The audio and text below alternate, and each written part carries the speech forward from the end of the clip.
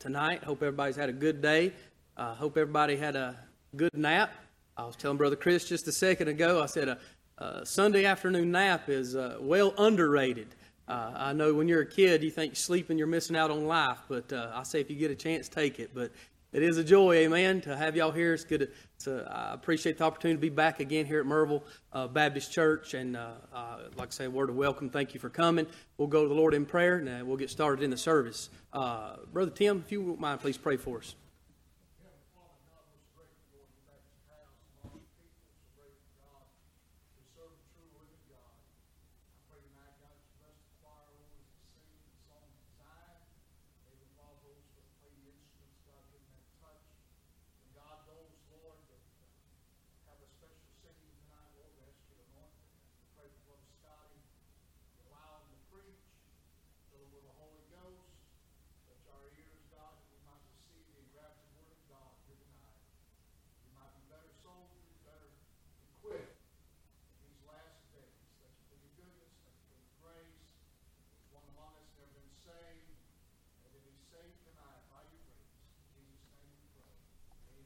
Amen.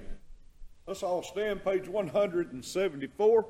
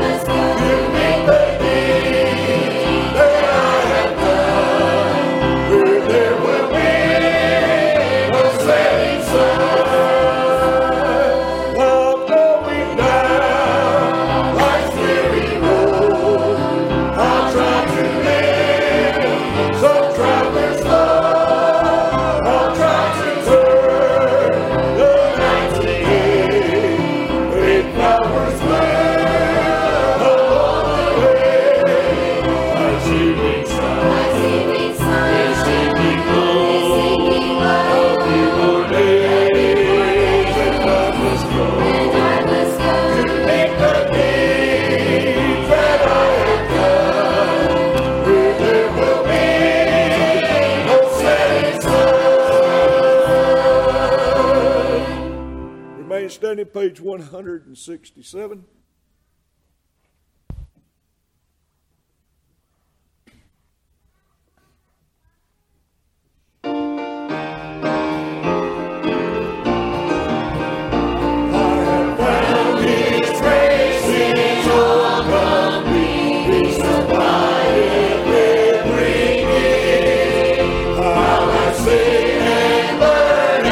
Jesus, I am free.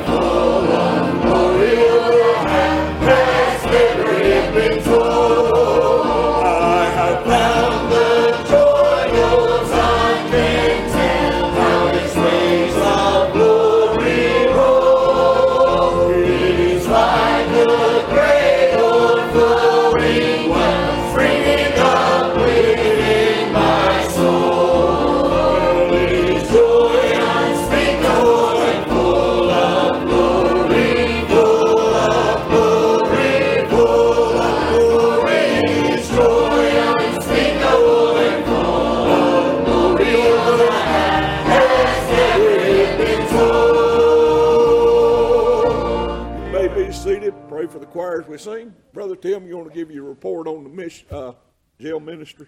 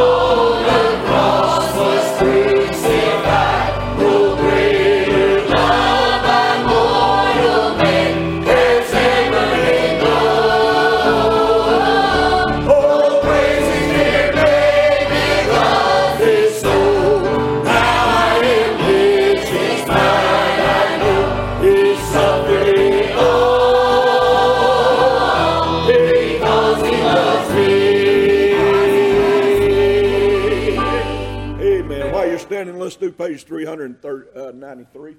393.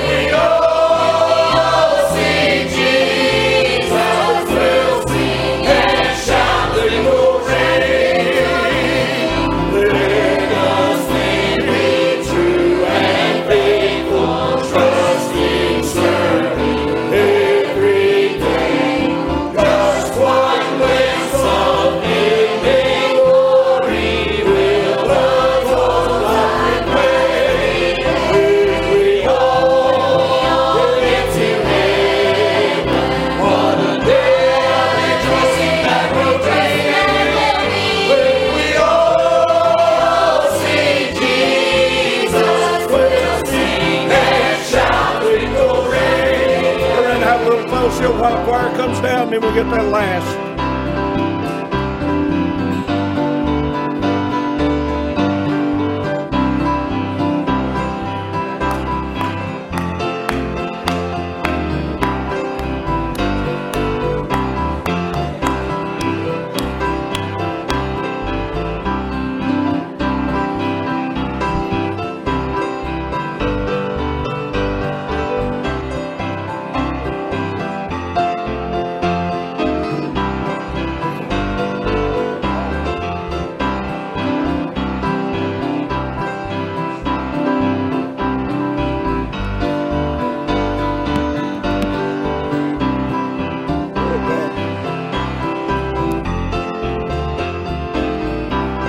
Right on that last.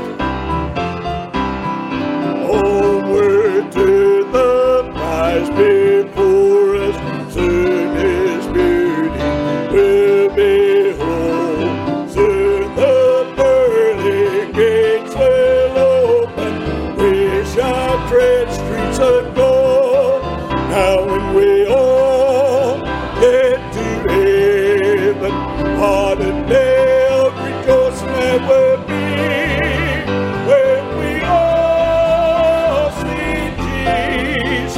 We'll sing and shout the victory. Jeff, will you pray for the offering, please?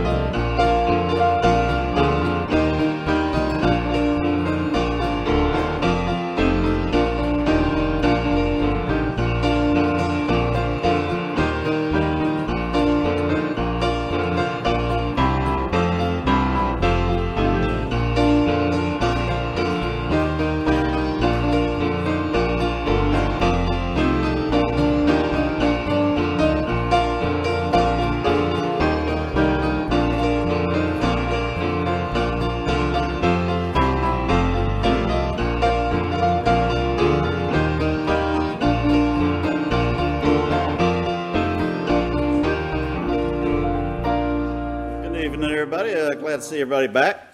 Let's go over the announcements real quick one more time. July the 6th, we got the Ladies Bible Study at 11 a.m. in the Fellowship Hall. If anybody needs some books for that study, please see Teresa after service tonight. She's planning on ordering a few more books, so please see her. July the 9th, homecoming with Gold City. Remember, we will not have Sunday school or evening service because we're going to have some food after that meeting. And just please bring a lot of food. Everybody cooks really good, and it's awesome. July the 22nd, we're having our school bash, Crusaders for Christ. Got some flyers out there. Please pick one up and kind of promote it around the area. We want to get as many people in as we can. And conference meeting August the 2nd. Again, if you're holding a position and you want to step down or you're interested, please see Terry or myself, and we'll talk to you about it. Thank y'all.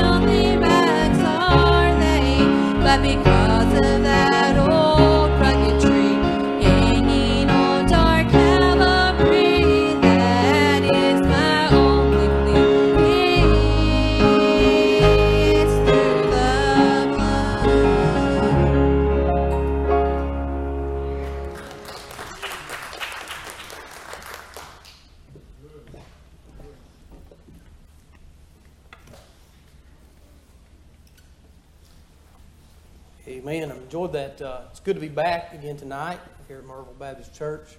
Appreciate the opportunity to stand once again to try to be a blessing and try to bring God's Word.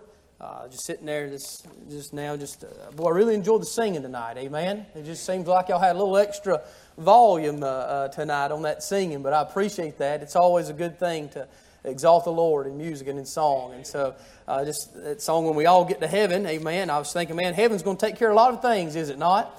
I'm glad we've got a brighter day, coming.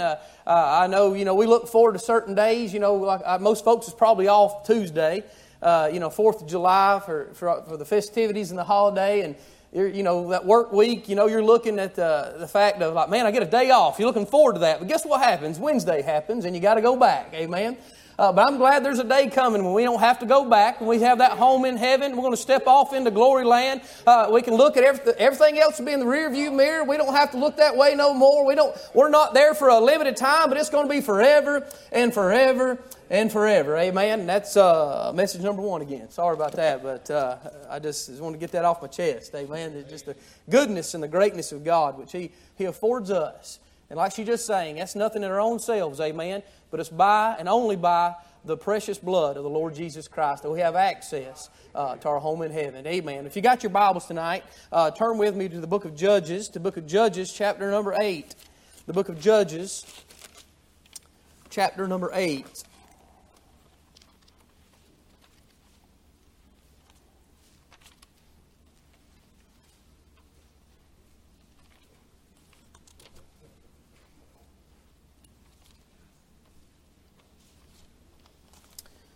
The book of Judges, chapter number 8.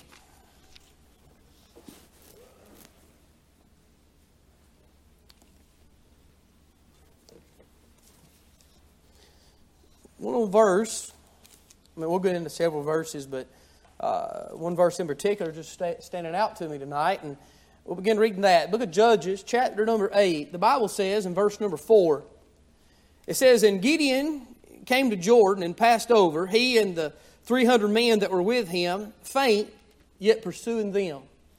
Let me read that one more time. It says, "And Gideon came to Jordan and passed over, he and the 300 men that were with him, faint, yet pursuing them." Let's pray. Lord, I pray, God in heaven, Lord, you'd please touch us tonight. Lord, I pray you'd speak to us, Lord, from your holy word. Lord, we need to hear from heaven once again, Father. Lord, no doubt we're leaky vessels, and I just pray, God, you'd fill us up again tonight and just help us and draw us that much closer to you, God, through thy wonderful word. Lord, I know I need your help tonight, and I need your touch, God. And Lord, help us, God, tonight just to preach, thus saith the Lord, and to lift you up. Thank you, Lord, Father. I pray, bless thy people in Jesus' name. Amen and amen. And y'all know the story, I'm sure, tonight, of the story of Gideon, and we're just going to be talking a little bit about him tonight and just what he went through, who he was, and what he was about. But as I looked at this and was studying this passage and this scripture, I see in that verse number 4 what we see, that last part, that phrase. I'm going to preach on that just for a little bit. Faint, yet pursuing. Faint, yet pursuing.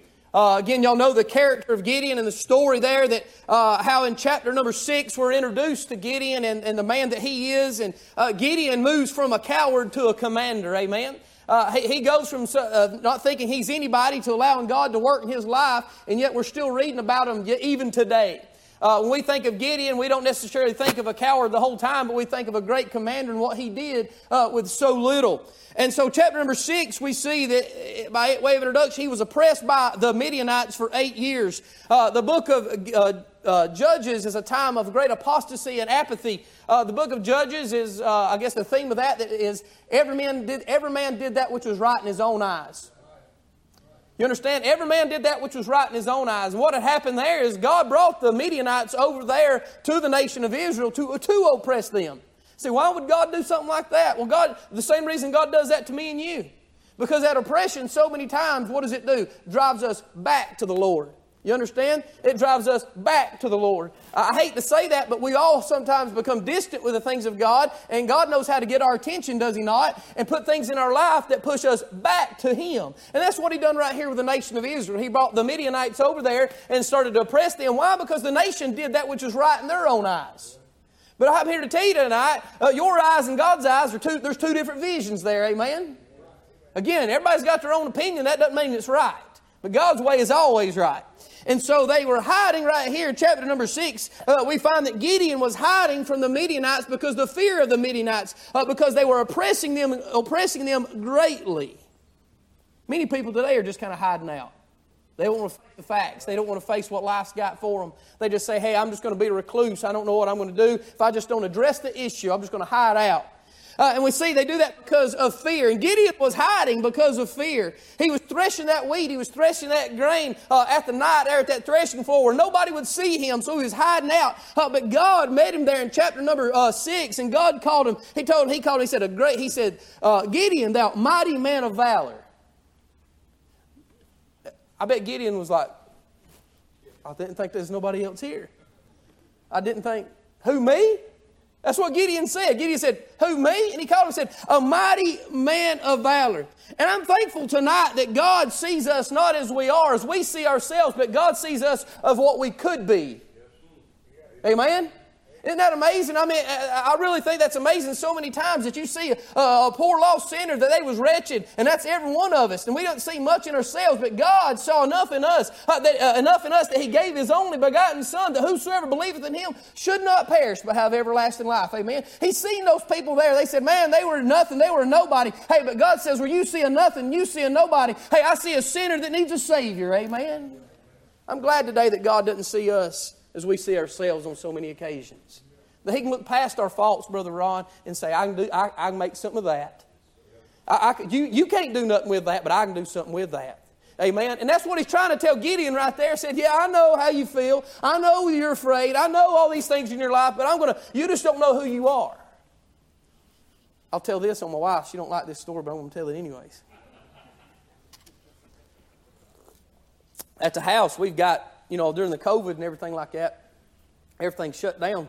So Dad went a little crazy. That's me, Dad being me. And so I bought us some chickens. And not that the world was coming to an end, but, my girls, they wanted these things. And I was like, man, I'm going to be a good dad, they're going to love me now. They've been wanting these things. So I got them some of these little chickens. And I got these little bantams because I didn't want the big ones because they eat all the food up. And so I was these little ones, they don't eat much food. So we got, I believe it was 6 chickens, wasn't it? 6. And out of those 6 chickens, 5 were roosters. That's why I don't play the lottery. It ain't nothing biblical. I don't have good odds. I'm just kidding. Well, a little bit at a time, we kind of thinned those out. You know how that works. But we had this one, and his name was Peaches. It was supposed to have been a girl. That's why they named it Peaches, as this little chick. But it was Peaches. And so Peaches right here grew up, and Peaches was just as pretty as a picture rooster. But Peaches was mean. I didn't like Peaches. Nobody liked Peaches. And so Peaches was mean, but you'd have to keep your eye on Peaches. And he was just a little old thing, and so it was so funny that if you get around Peaches, you just kind of watch him. Because he'd flog you. He'd sneak up and flog you. And as much as he didn't like me and the girls, he really didn't like Chrissy. And I thought it was kind of funny. I said, you're going to have to do something about that. You're going to have to show them who's boss is what you're going to have to do. But she didn't take my advice. And so one day they were out there, and I was watching the whole thing unfold and wish I had a phone because I was about to win me a bunch of money on AFV. You understand what I'm saying? And so I come out through there. Next thing I know, I hear screaming and hollering. And here goes Chrissy. She done running across the yard, and right behind her was Peaches chasing her. It was hilarious. She done flung her flops out in the yard. She's running and screaming, help me, help me, help me. But the whole time, it's like Peaches is eating but about 3 pounds. You understand what I'm saying? And Chrissy's a grown woman. And I'm trying to tell her is, you don't know who you are. You're so much bigger, so much stronger than this little rooster. You need to turn around and just punt that thing and go on and be done with it. But no, she was allowing that little rooster to chase her all over the place and right back into the house. But you see, that's how we are with the Lord. Lord, I can't do this. Lord, I can't do that. I'm not able to do this. I'm not able to do that. Gideon, mighty man of valor, look here, Lord. Do you not see that it's nighttime. I'm looking over my shoulder. I'm looking over this shoulder. I'm looking over that shoulder. I'm listening. Is the Midianites coming? I don't know if they're coming, but I sure am scared. And the whole time, God's saying, thou mighty man of valor. Because it's not about you. It's about me. You understand? You don't even know who you are. Gideon didn't know who he was. In church, if you're going to do something for God, if you're going to live for the Lord, you got to realize it's not even about you, it's about who He is. And we forget not only the fact of who we are, but we forget the fact who He is. Amen? And that's the whole key to all that, is who He is. Man, I can't face the devil. I can't face this life. You understand what I'm saying? I know I can't, but through His strength, amen, we all can. Amen?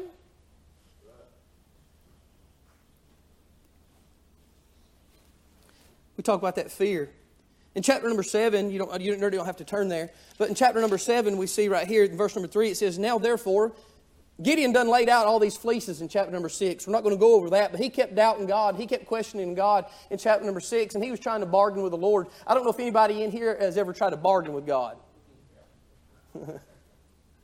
But right here in verse number 7, I believe he finally just gave up to the fact, and we see it in verse number 3, he says, Now therefore go to proclaim in the ears of the people, saying, Whosoever is fearful and afraid, let him return and depart early from Mount Gilead. And they returned to the people 20 and 2,000, and there remained 10,000. So they had 32,000 soldiers, but see, the Midianites were 100,000. Midianites were done as many as the sands of the sea. In other words, a great number. So you had 32,000 men trying to fight the number of over 100,000 men, and they're just sitting there going, okay, what are we going to do now? The odds wasn't in their favor. And so the Lord said, we're going to put a fear test out there. Just go ahead and ask and say, if anybody's afraid, tell them they can go home. And I'm sure Gideon's like, I don't want to do that, Lord. I don't know what's going to happen. And sure enough, what happened? 22,000 men said, that's me. I'll see y'all later. And so now you're down to, 10,000 men. But the thing about that, God wanted to say, do that fear test right there, because you know what? You don't need any cowards in the ranks, amen? I believe you heard that phrase that they used to shoot a deserter. Why would they shoot a deserter? Because cowardice is contagious. Even when you was just kind of like, well, I'm kind of for this. But if you see the guy beside you take off running, I'm scared. And you see this other guy right here take off, I'm scared. What are you pretty soon going to do? Me too. So they got to knock all that stuff in the head, and God knew that. You don't need to get in the middle of a battle, and you've got some coward next to you saying, I'm giving up, I can't do this anymore, I'm going to the house. You can't do that because cowardice is contagious. But not only that, but I believe courage is also contagious. Well, I might not be able to do it. I might be worrying a little bit. I might be struggling a little bit. But if I look over to my right hand and old dude buddy's just got his face set like a flint. Okay, I can do this. You look over here. I can do this. And church, that's one of the great things about coming to church, amen. Hey, I know you can sit at the house and you can watch your TV preachers and all that, but you know what? You still can't get the same results if you're in the house of God saying, hey, I know so-and-so's going through that trouble, but they're here, amen. I know they're going through that, but yet they're still here. I know they're facing that, but hey, they're still here. Hey, they're putting on a brave face. They're still marching forward for God. Hey, they're not looking for excuses to get out, but they're making a point to stay in, amen. Talking about the fear test. What about the focus test? Verse number 5 through 7. I got to hurry up. Verses 5 through 7. And this right here, just for sake of time, I won't read that. But he said, all right, the rest of them, you get down to the river and you sit down, the ones that lap and the ones that put their face to the water. He said, you're going to weed them out right through there. And so what did he do? After that, when all that right there was said and done, there was only 300 left. When you're going to be in a battle, you need somebody that's not afraid. You also need somebody that's going to be focused. You told me that story this morning about you and Jack and all that shooting. I was like, neither one of y'all was focused. Don't need any of that in the battle, amen. I don't need anybody. The Lord don't need the army today. I mean, we're celebrating the 4th of July and independence and the special forces. I'm here to tell you, nobody in the Army, Marines, Navy, Marine Corps, or Air Force, they don't want anybody don't know which end of the gun is which. This fell out of this grenade. What I do with it? You got to have right focus.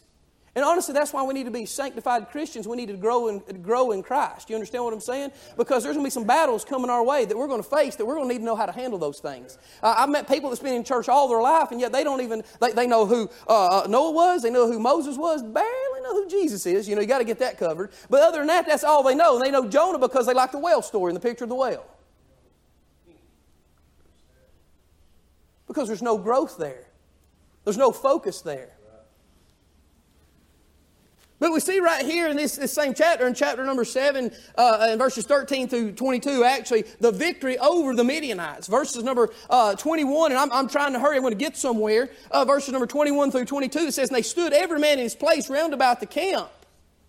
And all the host ran and cried and fled. It said, and the 300 blew the trumpets, and the Lord set every man's sword against his fellow, even throughout all the host. And the host fled to Beth-Shetta and Zarephath, and the border of the Belomoia and Tabbath.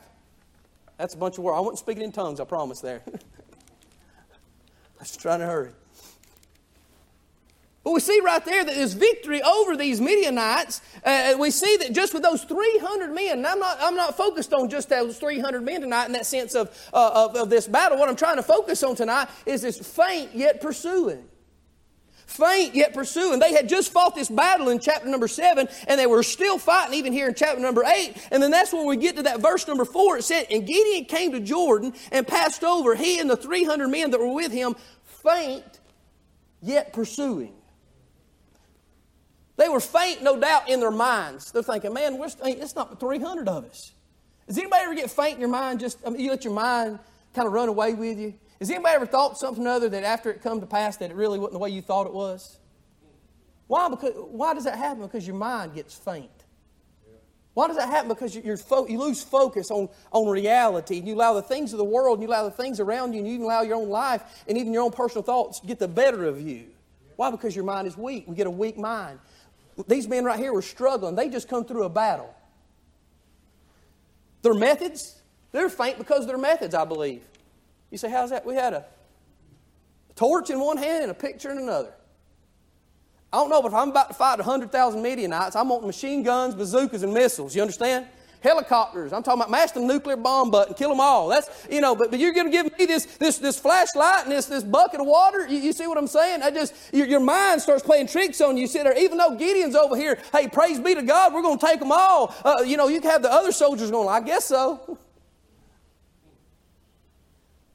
So those soldiers are minds, their methods. Not only that, but they were marching. Chapter 7, they done climbed those hills. They was on top of those hills. Those Midianites were down in the valleys. They didn't ride a motorcycle up there. You understand? They walked up there with just that gear, and they were in the middle of the night, those things. And they were still, in chapter 8, chasing the enemy. Your physical well-being can make you faint. Just the way you are physically can make you faint. You say, I looked up the definition of faint. The word faint means weak, feeble, exhausted, as faint with fatigue, hunger, or thirst, dejected, depressed, or dispirited. That's what the word faint means. Okay? Did you see what I read in our original verse, chapter number 8, verse number 4? It said they were faint. Let me give you the definition of faint right here again, one more time.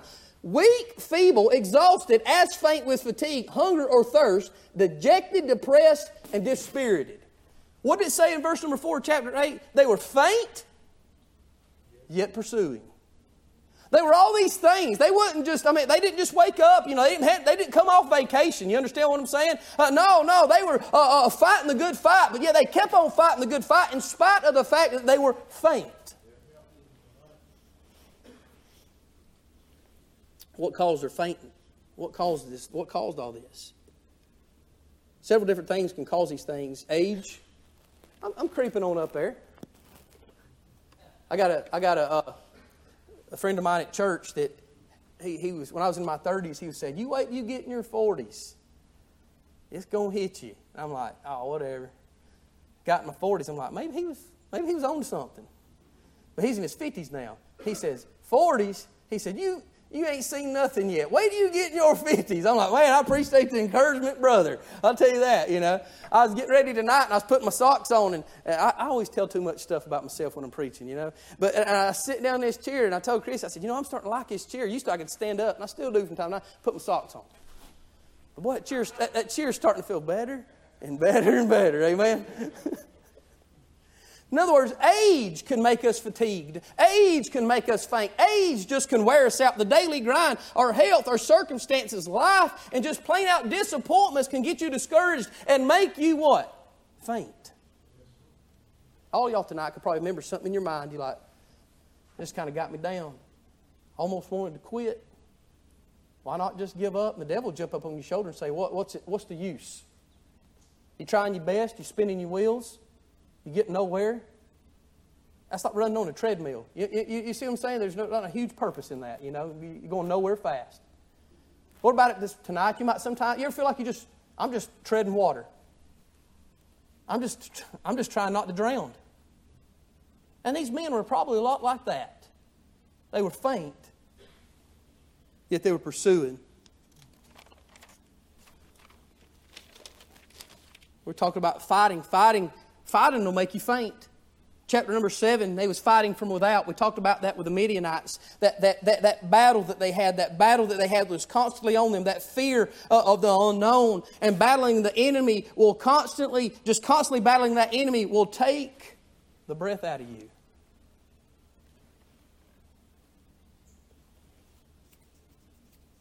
What about this right here? We talked about that battling from the outside, but what about that battling on the inside? The belittling of the entitled. Look at chapter number 8, verse number 1. And it said, and the men of Ephraim said unto him, why hast thou served us thus, that thou calledst us not when thou wentest to fight with the Midianites? And they did chide with him sharply.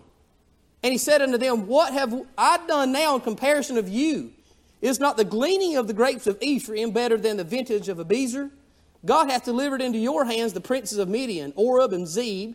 And what was I able to do in comparison to you? Then their anger was abated toward him when he said that. You say, what does that got to do with anything? I'm talking about the belittling of the entitled. This right here is Ephraim, this tribe of Israel. Gideon had been fighting the Midianites, and he had won a great battle against the Midianites. And now he was chasing the captains. He was chasing the kings of Midian through there. And then all of a sudden, Ephraim showed up and said, hey, why didn't you call us to the battle? Why didn't you let us get involved in this? Look what it says in that verse number 1 of chapter 8, and they chided him sharply. That's the family within. All the nation of Israel, they're supposed to be on the same side. You understand what I'm saying? In the same battle, in the same fight. And they're getting all over Gideon. Gideon was doing the Lord's work, and all of a sudden they wanted to jump in when all the hard work was done. You know anybody like that? I believe you do. You're breaking your neck trying to get it done. Then so-and-so shows up. Let's get with it. And it's like done. Okay. And then when the boss shows up, they're like, oh man, boys, y'all did a great job. And the dude's like, oh yes, thank you. And it's like, you ain't struck a lick at it. And yet you're taking all the credit. And that's the problem with Ephraim right here is he wasn't going to get the glory. He wanted all the rewards. He wanted all the recognition, but he didn't want the responsibility. I'm talking about something to make you faint. Pretty soon, what are you going to do? You can have it. I'm getting tired of doing my work and your work too. You can have it. But that's not what he did. Because that was verse number 1 through 3. Verse number 4 said what? Faint, yet pursuing.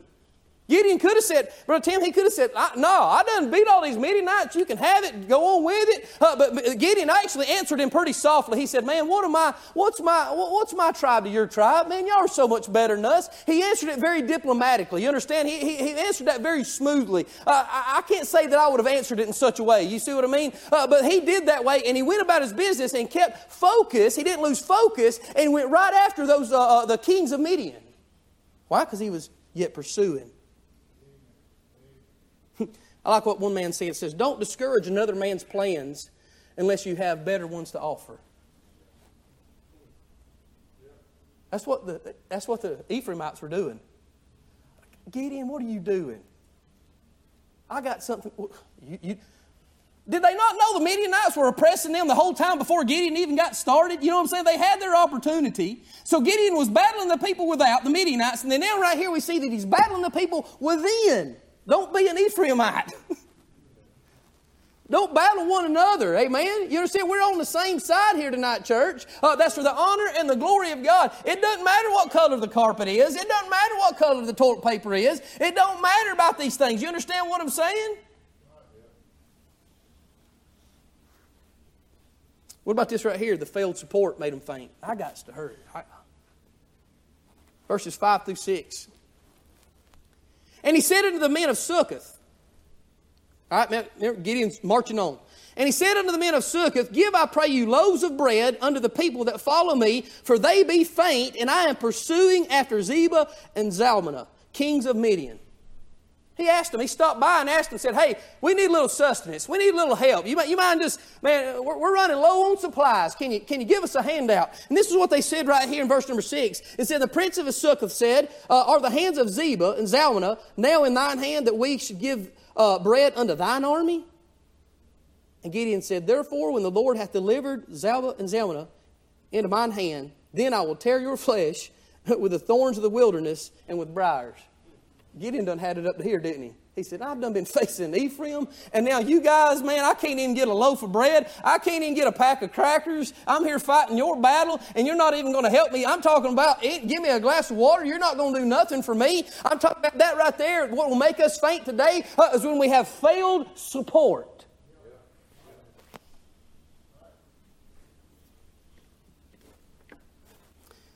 You see, the men of Succoth right there, Midianites weren't totally destroyed just yet. So what did they say? It was not really advantageous. So what if we give this supplies to you, Gideon? This is what they're thinking. To you, you don't capture those kings, and then they come back and hear us that we supplied supplies to Gideon and not them. We helped out Gideon. See, what were they trying to do? They were trying to be neutral. I don't want to get involved. I mean, you know, it's really not popular for me to help you. So I'm just gonna stay back here, and you just handle that. We shouldn't be like that as Christians. You understand what I'm saying? No, you need some help, brother. You need some help, sister. I'm gonna try to help you. You need some help in this ministry. You need some help in this ministry. Well, I can't do much, but I'm going to seriously pray for you, not just say I'll pray for you. I can't do much, but I'm going to try to show you that I'm supporting what you're doing for the cause of Christ. Amen? Now, well, it's not real popular. There's really nothing in it for me. Talking about failed support. What about this? Following what's right. What'll make you faint? Following what's right. Chapter number 7, verse 21, it said, and they stood every man in his place. What's going to make you faint tonight is just being in your place. Honestly, just standing for what's right. What is the media and the society today talks about how hateful we are? Oh, they're hateful, they're hateful, they're hateful, they're hateful, they're hateful. You can call me what you want to. I don't care. There's nothing hateful about the Lord Jesus Christ, amen. There's nothing hateful about the cross of Calvary, amen. There's nothing hateful about the love of God, amen, because when Jesus says all in the Bible, what does He mean? He means all. All means all, and that's all means, amen.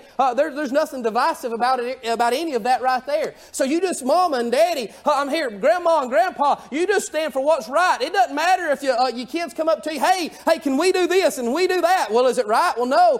Don't give in to them. Don't let little Junior, little Susie sit here constantly just chip away at you and chip away at you and chip away at you and chip away at you and be like, well, I don't want them to feel left out, so we're just going to give in. No, it'll make you faint. Hey, let them come up to you, but you need to stand for what's right, amen? But it does get weary, doesn't it? But it does get weary. Just standing for what's right is faint. Don't give up, Mom and Dad. It's okay to be faint. Just keep pursuing. You see, we need to be more careful when we are faint with our decisions, our directions, and our discernment. Because when you're faint, you're liable to make a bad choice. When you're faint, you're liable to make a bad decision. I think of Esau in the book of Genesis over there.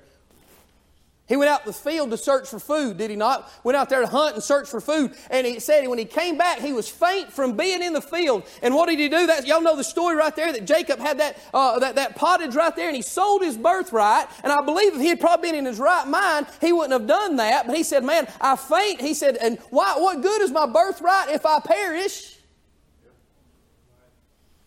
He was making a decision based on a fleshly viewpoint.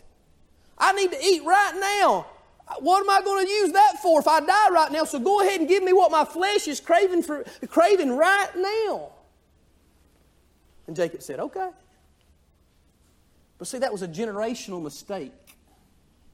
That was a generational. Mom and Dad, some of these choices that you're making as a mom and dad right now, you need to measure those on the Word of God because it might seem like a simple decision right now and just the immediate, but those are generational choices that you're giving your kids with just one word of advice or not.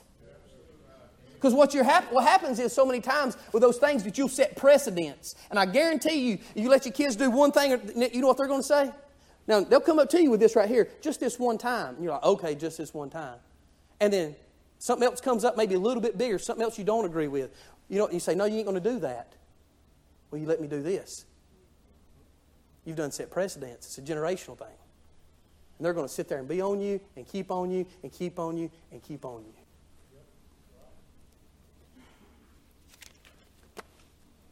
Faint, yet pursuing. John the Baptist, when he was faint, he was searching for a word from the Lord. He says, is this Jesus? Just give me a word. Is that who he says he was? Is Jesus who he is when he was in prison? So John the Baptist was looking for spiritual things when he was faint. Give me a word from God. Yeah, but Esau was looking for physical things when he was faint. Fleshly things when he was faint. Proverbs 24:10 says, if thou faint in the day of adversity, thy strength is small. You understand that? If you faint in the day of adversity, we're going to have some adversity in our life. And if we just fold like a cheap lawn chair at the first sign of adversity, our strength is small. We need to be strong, Christians, church. Faint yet pursuing. In spite of all these things, in spite of everything that was going on right here, as Gideon was marching, as Gideon was trying to fight, he kept pursuing. Why? Psalms 42 says, as the hart panteth after the water brook. I got to thinking about that. We have a lot more panting today and not much pursuing. I'm just tired. You're going to get tired in this life. I mean, you are. That's just, I mean, you know, I hate to, well, that's really encouraging. Well, boy, Brother Scotty's encouraging tonight. And he said, we're going to wore out and not do nothing, get tired, and just suck it up and go on. That's really encouraging. It's easier said than done, right? We'll get to some good stuff here in just a second. Why? Why do we keep going? In spite of our faintness, in spite of these things transpiring in our life, why do we need to do these things? Why do we need to keep pursuing? Well, for one thing, the call that you have on your life. Remember, the Lord done called Gideon a mighty man of valor. Everybody in here has a call from God on their life. Why do you need to keep pursuing? Because of that call. Why do we need to keep pursuing? Because God done said that's what we're supposed to do. You understand? It's one thing to disappoint your loved. I mean, you don't want to disappoint any of your loved ones at all. You understand? You want to do right by your kids. You want to do right by your family. You want to do right by your church. But more than that, you want to do right by God. Paul said in Philippians 3:14, he said, I press towards the mark for the prize of the high calling of God in Jesus Christ. You hear what he said? He said, I press towards the mark. He didn't say I waltzed into the mark. He didn't say I coasted into the mark. He didn't say I was carried to the mark. What did he say? I pressed. When you're pressing something, you're going to have something pushing back against you, amen. But Paul said, hey, I've been shipwrecked. Y'all know the story of Paul, shipwrecked, stoned, whipped, left for dead. And right here in Philippians, hey, I keep on keeping on, amen. Hey, nothing's stopping me. Nothing's keeping me back. Why? I believe he was just crawling to the finish line, amen.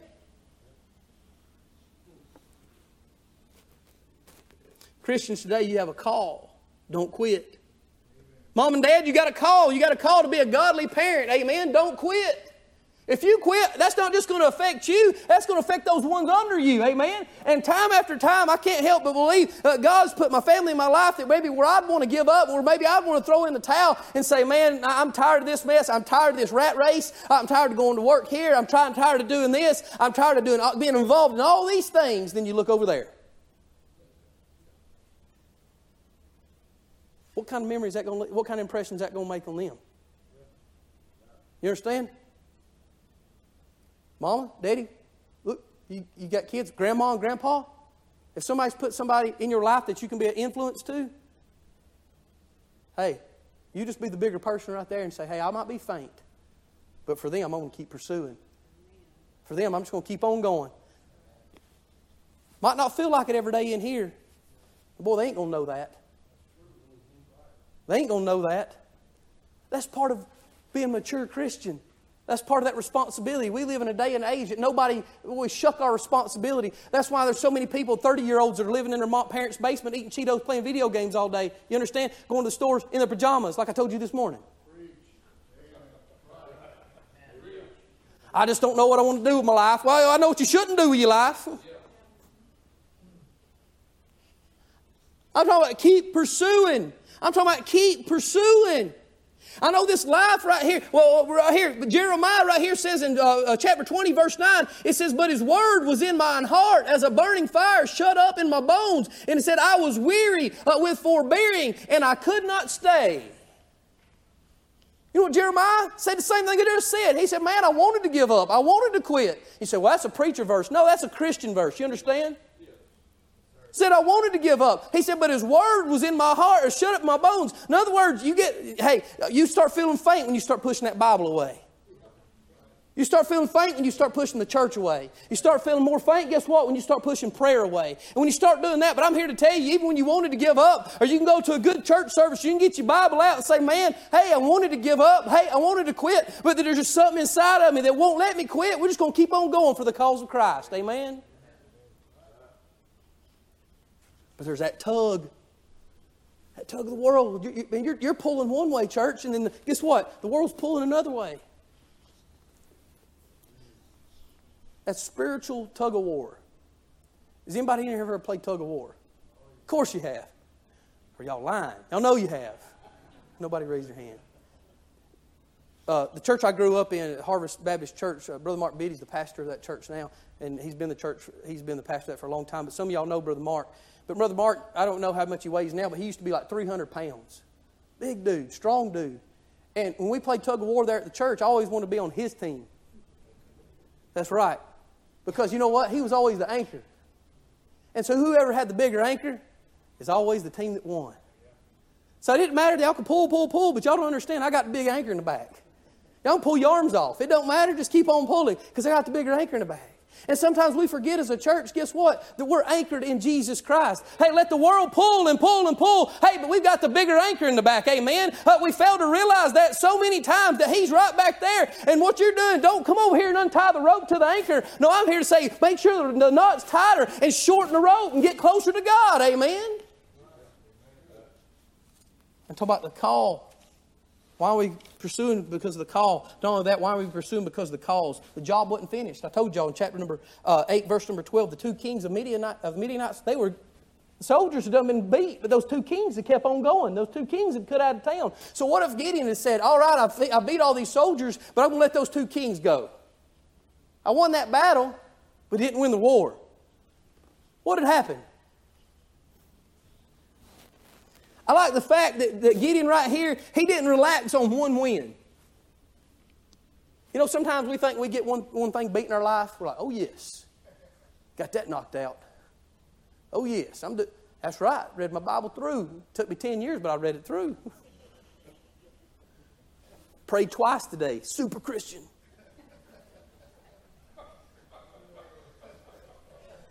But y'all understand what I'm saying? Gideon didn't stop with one win on one battle. He said, hey, the battle's not over, amen. Hey, I got to keep going. I got to keep pursuing. I got to make sure that the job is done. I got to make sure that the job is finished. Made me think of David. You know David didn't stop killing Philistines after he killed Goliath? He kept killing them. And kept killing them. And kept killing. He didn't say, well, Goliath, that's it. Knock him in the head, cut his head off. Let's go to the house. Everything's good. No. They kept coming, and they kept coming, and they kept coming until the day that David died. He had to keep on killing them. Church, to the day you die, you're going to have to keep on killing that flesh. Keep on pursuing the things of God. Not only that cause, what about our courage? Chapter 7, verse number 9. See, Gideon kept on questioning the things of God. He kept on questioning God. Can I really do that? Are you going to be able to let me do that? I don't know if I can do that. God told Gideon, he said, take your servant down here and go look at those Midianites over there and see what they're up to. And I'm paraphrasing here for the sake of time. Well, they go through there and they heard one of the Midianites talking about that dream of that bread that rolled down the hill and it tore up the whole valley. That's a crazy dream. You think a big old roll, you know what I'm saying, of bread, and it destroyed all these things. And so the Midianite was talking about the dream he had, and the other soldier said, you know what? That's Gideon. That's Gideon. The hand of God's on Gideon. He's going to destroy us. And Gideon was sitting up on the hill listening to all that. And so what did he do? He said, man, the Lord has delivered me, or delivered the Midianites into my hand. So the Word of God mixed with the worship of God, because he praised God when he heard that dream. He praised God when he heard that interpretation. So when the Word of God was mixed with the worship of God, that gave Gideon the courage that he needed. That's not complicated. So when we have the Word of God and then we worship God like He's deserved, is that going to make you better for the Lord or worse?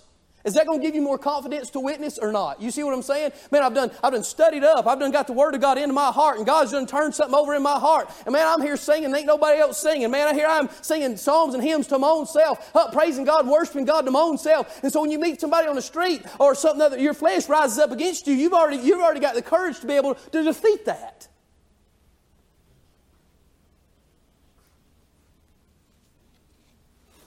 Word plus worship equals faith and courage. And from that time on, you never once heard Gideon questioning, could God deliver him? He questioned him. I'm talking about continue up until that point. And then he finally got the picture. He finally got the vision that God had. He said, Gideon, you can do this. He said, Lord, the whole time the Lord's been telling him, I told you, Gideon. I don't know about you, but I get a little hard-hearted. Not hard-hearted, but hard-headed sometimes. Christy said, hard-headed sometimes. They're like, do you not get this? And that's how Gideon was. And when he finally clicked in his mind, what did he do? He became that mighty man of valor that God had for him, that God wanted him to be. And it all comes from the Word of God and from the worship of God, which increased his faith, which increased his courage to be the man of God that God wanted him to be. It was once said that Alexander the Great, they said that the Persians were as the sands of the seashore. And he replied, one butcher is not afraid of a whole flock of sheep. This is what Spurgeon said. So let it be with us. Let us feel that we are men of another mold than to be afraid that believing in God, we do not know how to spell cowardice. I said, believing in God, I don't even know how to spell the word. I'm talking about faith yet pursuing. We even talk about the commitment. You say, well, Scotty, how am I going to do all these things? How am I going to bring all these things to pass? Glad you asked. Isaiah chapter number 40. I'm almost done, church.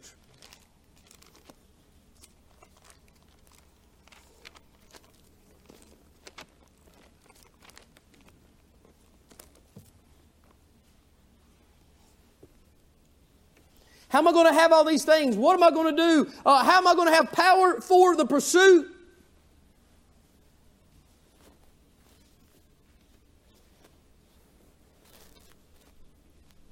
Power for the pursuit, we see right here in Isaiah chapter number 40, verse number 28. It says, hast thou not known, hast thou not heard, that the everlasting God, the Lord, the Creator of the ends of the earth, fainteth not, neither is weary.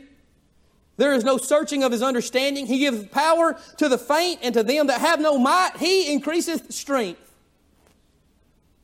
Even the youth shall faint and be weary, and the young men shall utterly fall. Look right there, the emphasis to put on there. Even the youth shall faint. I'm looking for one. Because them jokers is jacked up all the time. But you know what? Life can get so discouraging and downhearted that even them little kids that got so much energy can get discouraged and they can faint.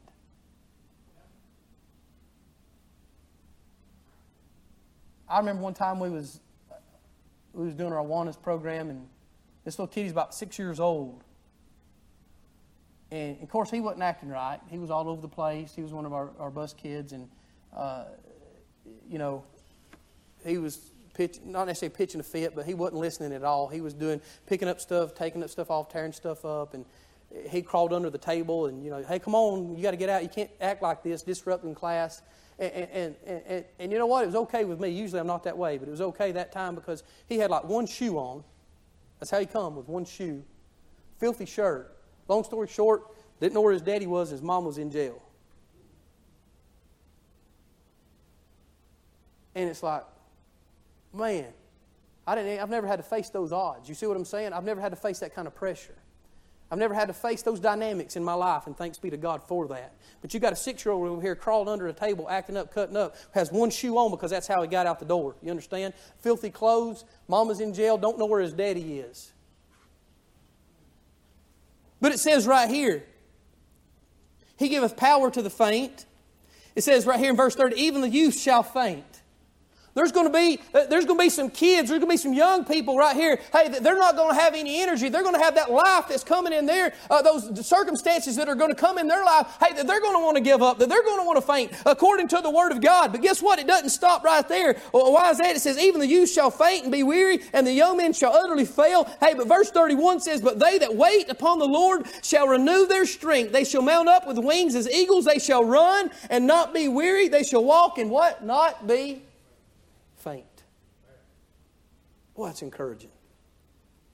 That's encouraging when I say those circumstances just own you and own you and own you. And you look at what am I going to do? What am I going to do? Hey, I'll tell you what you can do, church. You can go right there to the Word of God and start opening that Word of God. And we're going to sit here and look at this Word of God. And it says, but they that wait upon the Lord shall renew their strength. That wait right there has two connotations. One is patience. Lord, you love me. You know who I am. Lord, you died for me. You saved me. You're not just going to leave. You're not going to save me and just leave me stranded. So any day now, Lord, you're going to come by and help me out in my situation. You're going to come by and rejuvenate my situation. You're going to come by and give me strength for this situation. Not only that, but that wait talks about that, but that wait also has the context of waiting on God, being a servant of God, like a waiter. Those that wait on the Lord. In other words, in the time of that struggle, in those circumstances in your life, what you're doing, you've not just said, Lord, I give up, this is all you. No, that's not what it's talking about. It's saying in the time of those circumstances when you're faint in your life, I'm still just going to serve God. I'm just still waiting on Him, just like a waiter would at a table. You see what I'm saying? As the master's sitting there at the table, you're just saying, Lord, I don't know what you got for me. Lord, I'm just going to keep doing what I know to do. You understand what I mean? I'm just going to keep doing what's right. I'm going to keep walking with you, Lord. I'm going to keep serving you no matter what the circumstances in my life. I'm just going to keep putting that there and putting that there. And I'm doing two things. I told you I'm going to wait in patience and see how you respond to this circumstance. But in the meantime, I'm just still going to serve you and serve you and serve you. Church, I'm talking about being faint, yet pursuing.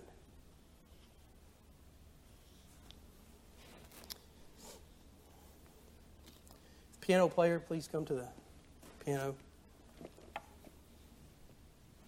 I know I've been a little bit lengthy. I was trying to make a point that we all get faint. Not one of us in here doesn't. We've seen in these verses we read right here that you can read, it talks about recharging in verse 29, reflecting in verse 30, renewing. It talks about your responsibility, all those things. Psalm 63:8 said, my soul followeth hard after thee.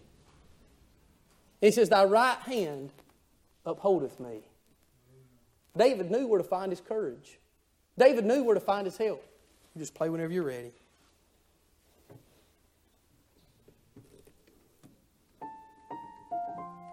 Paul said that I may know Him. Churches, I'm not trying to paint a grim picture. I just don't see culture and society getting better. It's changed a lot since I was a kid. I don't see them be more accepting of the things of God. I don't see them having their own, the Christians having their own month. I don't see that. So no doubt it's probably going to get just a little bit worse, a little bit darker, a little bit more oppressive. But that's okay. But why? Because we might be faint. We just keep pursuing Him. Just keep pursuing Him. If everybody would, please stand.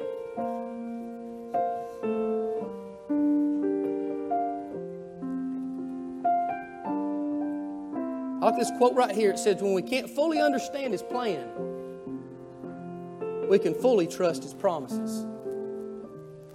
See, Gideon didn't understand all what God had for him. Gideon didn't understand all those things. Gideon didn't know these things, but you know what he did? He finally got wise and started trusting God for the things that he didn't understand. He said, Lord, I don't understand your plan, but Lord, I'm just trusting in your promises. I don't know where you're at tonight. You might just want to come and pray and say, Lord, I don't understand your plan, but Lord, help me to understand to trust your promises. Lord, I'm feeling a little faint. Lord, I need a little rejuvenation. I need a little revival, Lord, in my heart. I'm feeling a little faint. Lord, please will you help me not to give up, but keep on pursuing. Keep on pursuing because of my family. Keep on pursuing because of my church. Keep on pursuing. Why? Because, Lord, because of you and what you've done for me. Now, she's placed, church. If you want to come pray tonight, now's your opportunity.